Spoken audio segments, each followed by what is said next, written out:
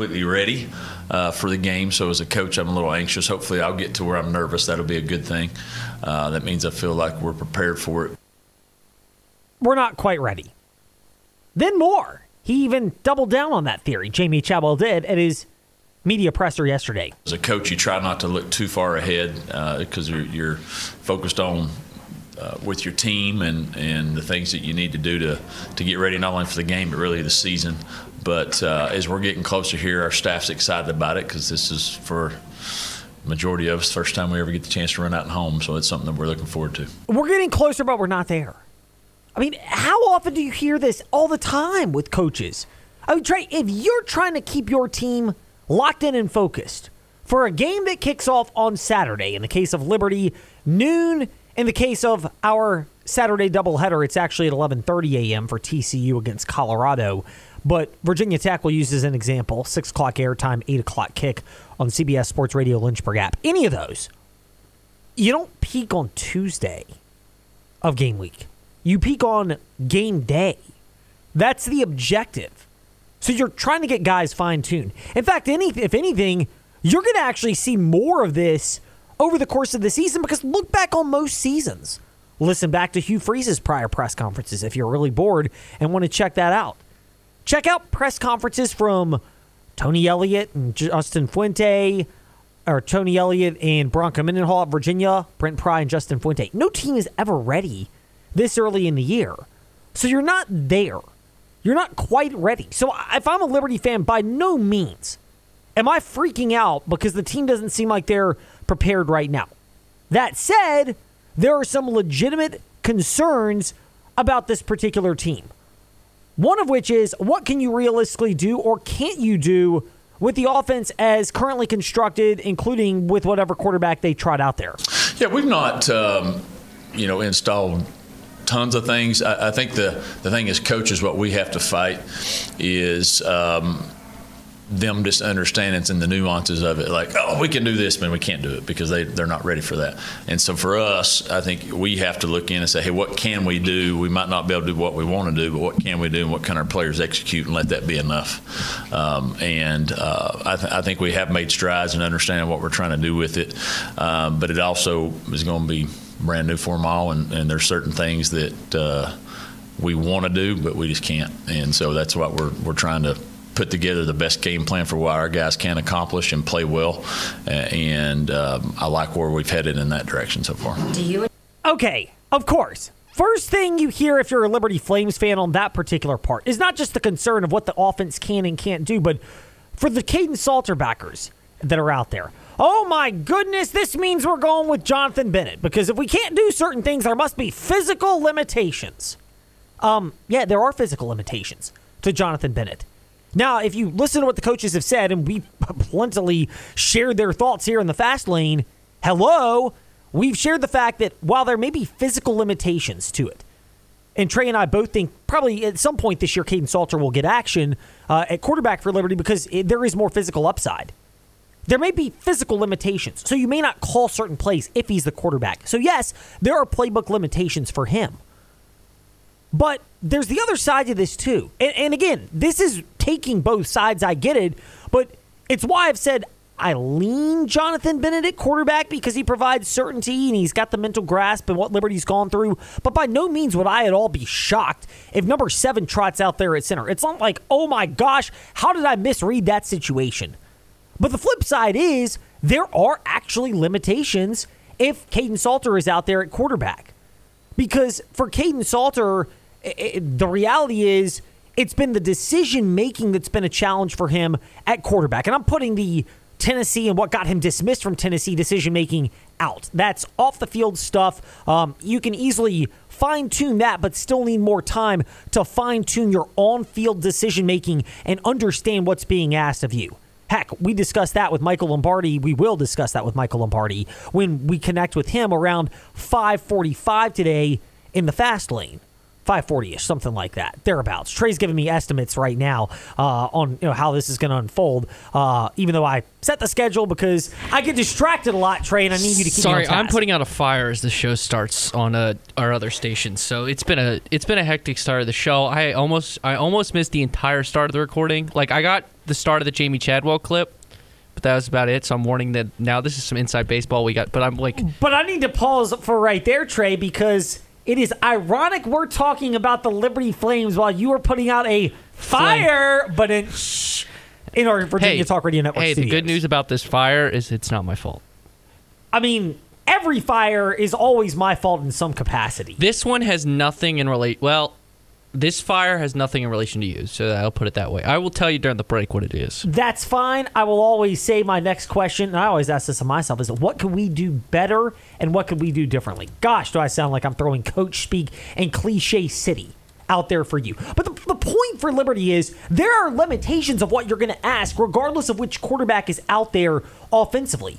Because Jonathan Bennett, I would say, is slightly better at processing what's being asked of him offensively than Caden Salter. That's been the documented strength. It really is not a knock on Salter when you consider that Jonathan Bennett has been around college football longer than Caden Salter has. So even though Salter's had a couple of years, it's his first year in this offense, and he's not as familiar with it because he was recruited to Tennessee. Versus Jonathan Bennett, who was recruited to Liberty and signed there to play for Hugh Freeze, but look at one of his other finalists in his recruitment. And I know we're getting into the weeds on Group of 5 recruiting here in the fast lane, but write it out. He was considering Jamie Chadwell's staff. So there is familiarity with what's being asked out of him. And that, again, another reason why pick up the offensive scheme a little bit quicker, all the transition with Liberty, why I lean with Jonathan Bennett. But there is the reduction in what you would ask Caden Salter, if nothing more than the fact that when more has been piled on his plate, he's had challenges adapting to that. Now, if he's more focused on the classroom part of it, film study, if he's more focused on the work away from the complex, what you do monitoring and studying the plays, that stuff can still show up and make him a better player over the course of the season and make him better prepared to be a quarterback. So this is not to say, again, oh my gosh, Caden Salter's the guy, not Jonathan Bennett. What are we going to do here? Because that's not the route that I'm going with it from Liberty. But if you're a fan, pipe down the concern just a little bit because it's still early in the year, and that's just what you have to contend with when you're trying to get through all of the nuance and all of the preparation and understanding how this season will play out for the Liberty Flames. You, meanwhile, have much greater certainty with how things will play out for you when you shop at InsaneRadioDeals.com, because it's really that simple. When you shop there, savings galore. One homestand left for the Lynchburg Hillcats. General admission and reserved seats with a $10 food voucher at InsaneRadioDeals.com. Also, you're going to join me for the Star City Half Marathon or 10K. I'm still on the fence about which one I'm going to do, and it's okay if you are as well. Don't worry. The event is the Saturday before Thanksgiving. Now, if you're planning the half marathon, you might want to start prepping right now. 10K, maybe so also, depending on just what your base level of fitness is. But either way, if you want reduced entry into the event at a much better rate than you would find anywhere else, InsaneRadioDeals.com. Entry for the Star City Half Marathon, it's easy. You buy the entry, we hook you up with the unique code so that you can get that special rate to the Star City Half Marathon and 10K. Really, by the way, I've enjoyed the event the last couple of years. They've moved the course around because of the challenges with law enforcement and just getting the right number of people and law enforcement staffs across the Commonwealth of Virginia and the country. And yet, in spite of those challenges, they've found a way to use the Greenway quite a bit. They've made it a bit of a variation, quite a bit of flat, certainly, but some hills in there. And best part is, there is a post-race celebration that features a lot of food, a lot of festivities. They've got different bands that are often playing at the start-finish line. So when you need that extra push at the end, that is there to get you through the final portion of your race. And you can get through it a little bit less expensively. I'm throwing a word in. At InsaneRadioDeals.com. Speaking of races, but obviously a different kind, NASCAR racing. Plenty of that to get to right now in the Fast 5 at 5-ish.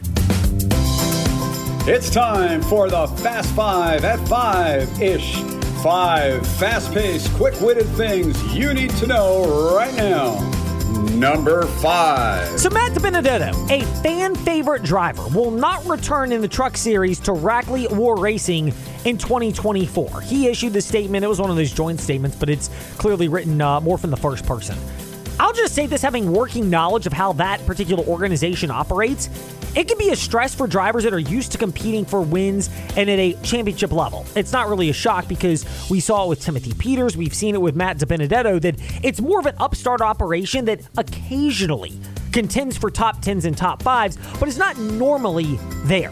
And Matt DiBenedetto obviously had the great Truck Series race at Talladega last fall, getting to victory lane, and he's a fan favorite and people want to see him succeed. While his results have not been up to par, I think there are also higher expectations within the organization maybe than what drivers can realistically perform with what's being asked out of them, especially drivers that are used to knowing what it takes to win and how challenging that can be. Again, this is just my outside observation and realizing that they've done actually a really good job of getting talented drivers in that Truck Series group, but you are fighting an uphill battle compared to the more well-funded Truck Series operations. Number 4. Survey says mixed results on NASCAR street race in Chicago.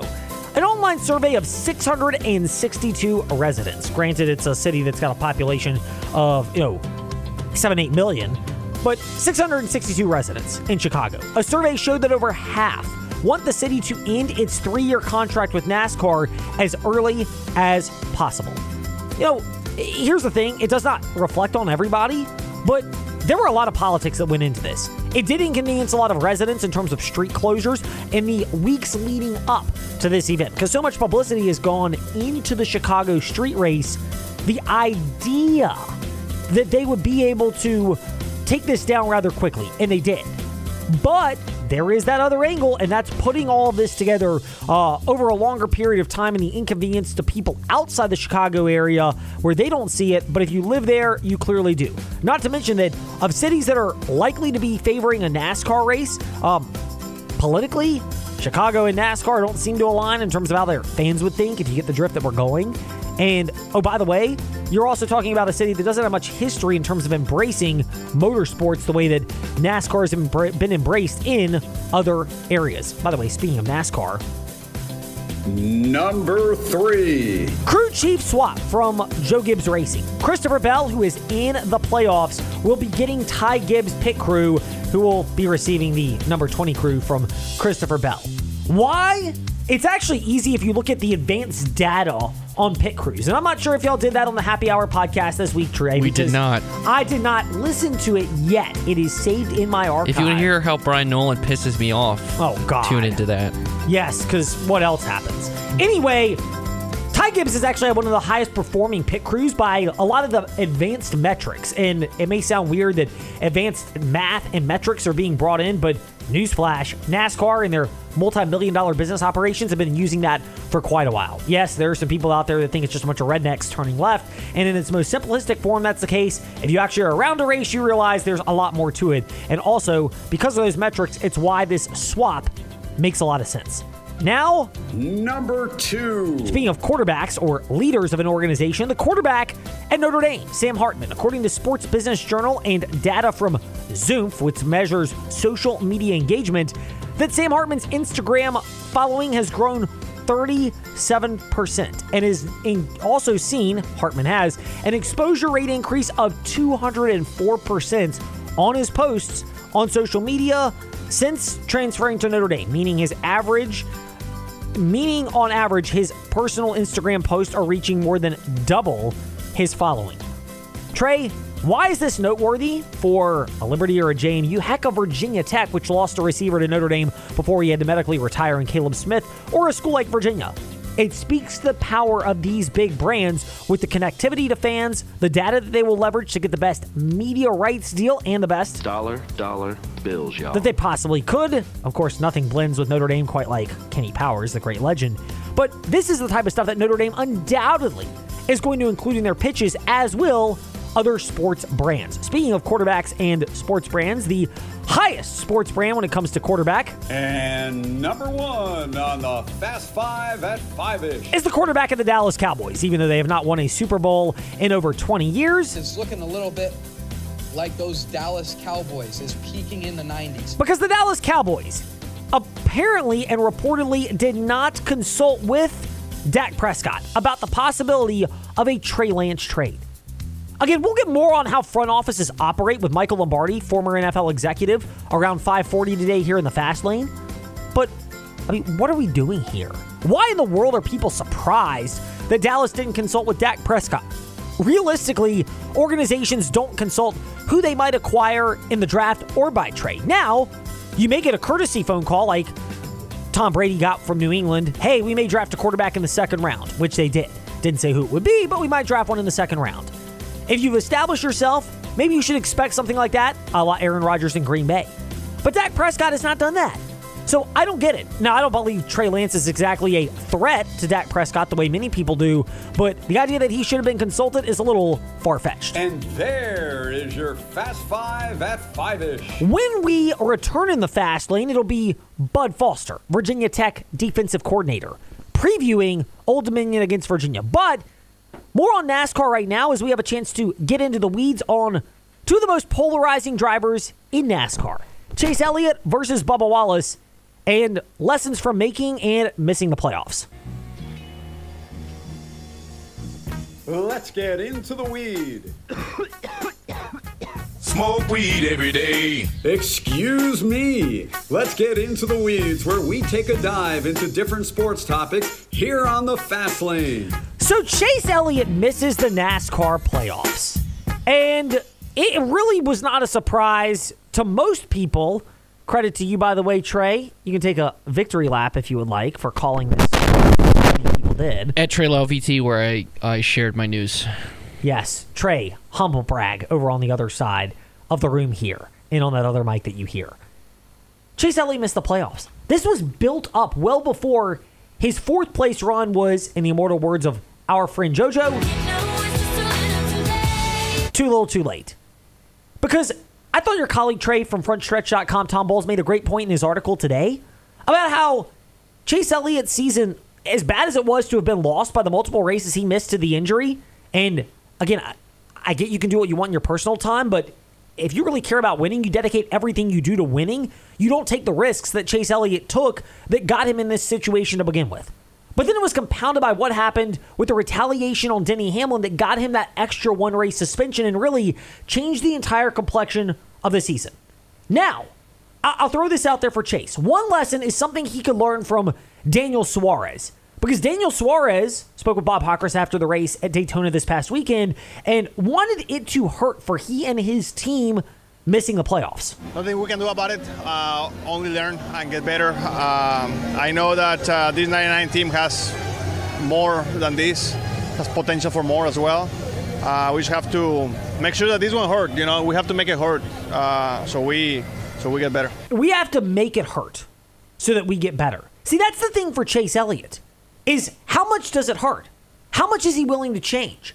Who he is as a driver, what he does in terms of preparation, including maybe changing what risks he's willing to take away from the track so that if you get a one-race suspension for hooking Denny Hamlin because what you believe is an unfair move on the track and you need to prove a point, that you're not behind the eight ball because you would have had 5-6 other races that you raced and had a chance to get those points to be in playoff contention, maybe even get a win.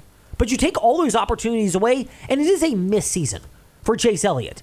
And that's where you hear what he said to FrontStretch.com after the race, and it's reasonable to wonder where he'll go with the idea that we will learn and be better. I hate it, and I hate the way that it's worked out. I can't change it now. We've been trying to fight through it, and we came up short. So that's life sometimes. So I do think we'll be better for this on the other end, somewhere. Chase Elliott speaking with FrontStretch.com and others after the race about learning and being better. Because what happened at Daytona, the seeds of the outcome of who made the playoffs and didn't, they were easily sown before that particular race. And Chase Elliott, if it stings that much, show it by making the right changes, starting at Darlington and then carrying forward, and let it hurt.